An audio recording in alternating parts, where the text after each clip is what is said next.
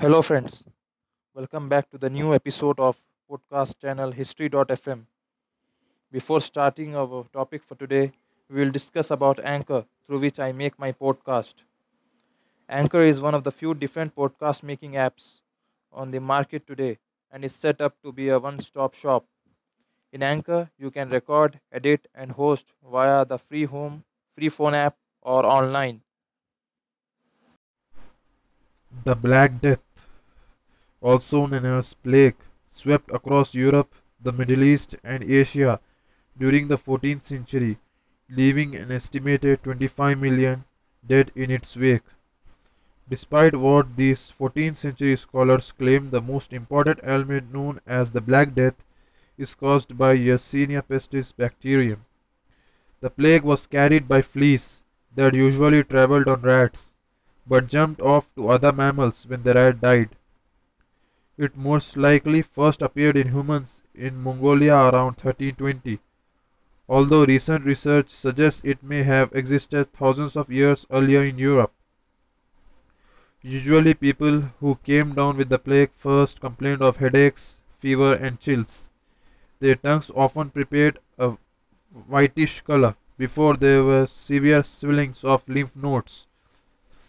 After the nomadic tribes of Mongolia were devastated by the plague, it moved south and east to China and India. Whenever it went, the death toll was high.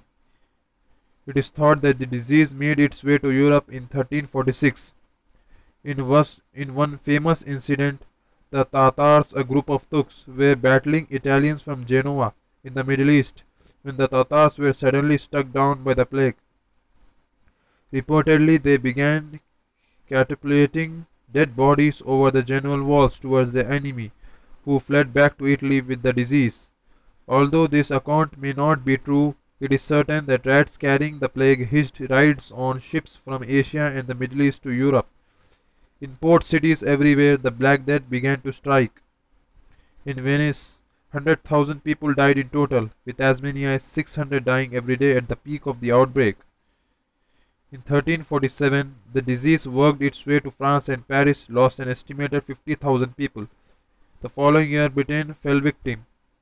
Typically, countries would believe themselves to be superior and immune to infection when their neighbors came down with the plague, but soon found they were mistaken as the Black Death traveled across Eurasia, spreading devastation in its wake. By the time the worst was over in 1352, one third of the continent's population was dead. Devastation on this scale brought out the worst in people. Often it was not the movement of stars that was blamed for the disease, but the minorities in the community.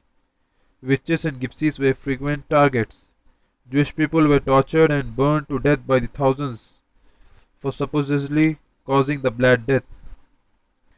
Many turned prayers, and those that did survive ascribed their good luck to their devotion, resulting in the rise of splinter religions and cults in the aftermath of plus destruction.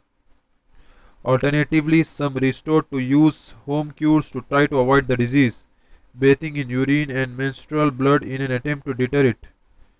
The plague popped up periodically until the 1700s, but never again reached epidemic proportion after the 14th century.